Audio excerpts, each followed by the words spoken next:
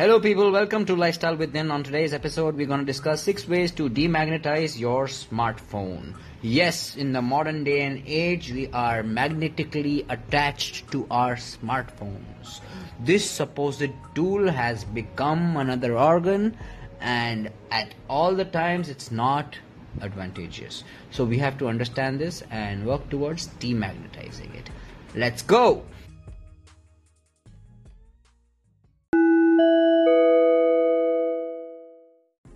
So there's a fine line that divides you being used by your smartphone and you using your smartphone.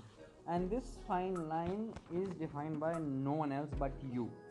So your smartphone doesn't occupy your brain and sits in it and makes you do things on purpose. You do it to yourself. So to combat this, I have devised 6 ways which will help you demagnetize your smartphone by rearranging your thought process. So the first one is realizing your helplessness.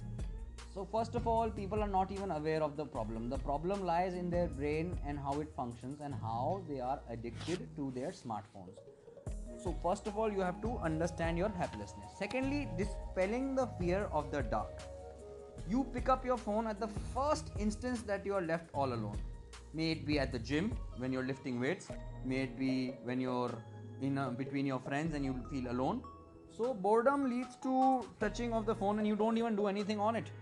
So you have to understand that these moments of emptiness, as some might call them, don't really exist. They're just living moments that are happening to you, and you have to just take them in your stride. Every moment won't be as exciting as jumping off an aeroplane into the abyss of the sky. Secondly, it's too late to renounce. Yes, let's make sense of it right now. We can not let go of our phones at all because most of our work, most of our communications depend on it. Our digital profiles are more like our credibility banners that we used to plant on the side of the road if we are a company. So that's why they are important as well. So we can't renounce it. Yes, we can adjust our minds to make the best use of it. Fourthly, initiating the customized digital detox.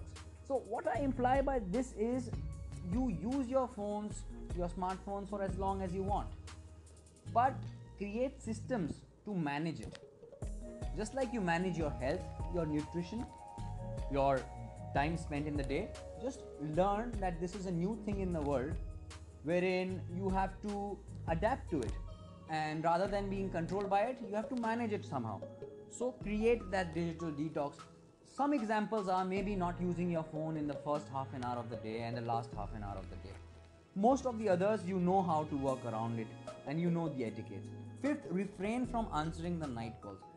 This happens with everyone, including me, that we pick up our phone and at around about 9:30, 10, we go into our social media handles, and the next moment when we look at our watch, it is 12 o'clock.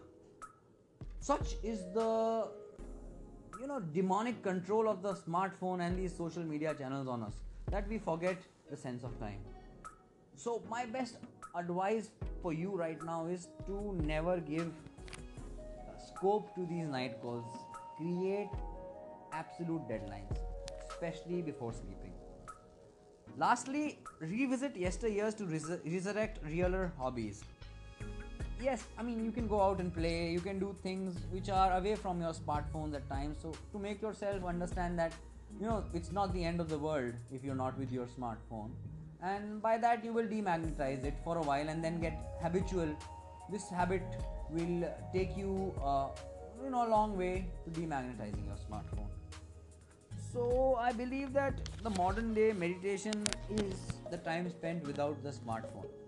You have to take your time off from your smartphone, from the hustle and bustle of whatever is happening, because things will keep on happening around you. Yes, they will be noteworthy at times, but if you can handle your smartphone right and demagnetize it, you will live a peaceful and balanced life, and at the same time take full advantage of the technological benefits that the smartphone offers.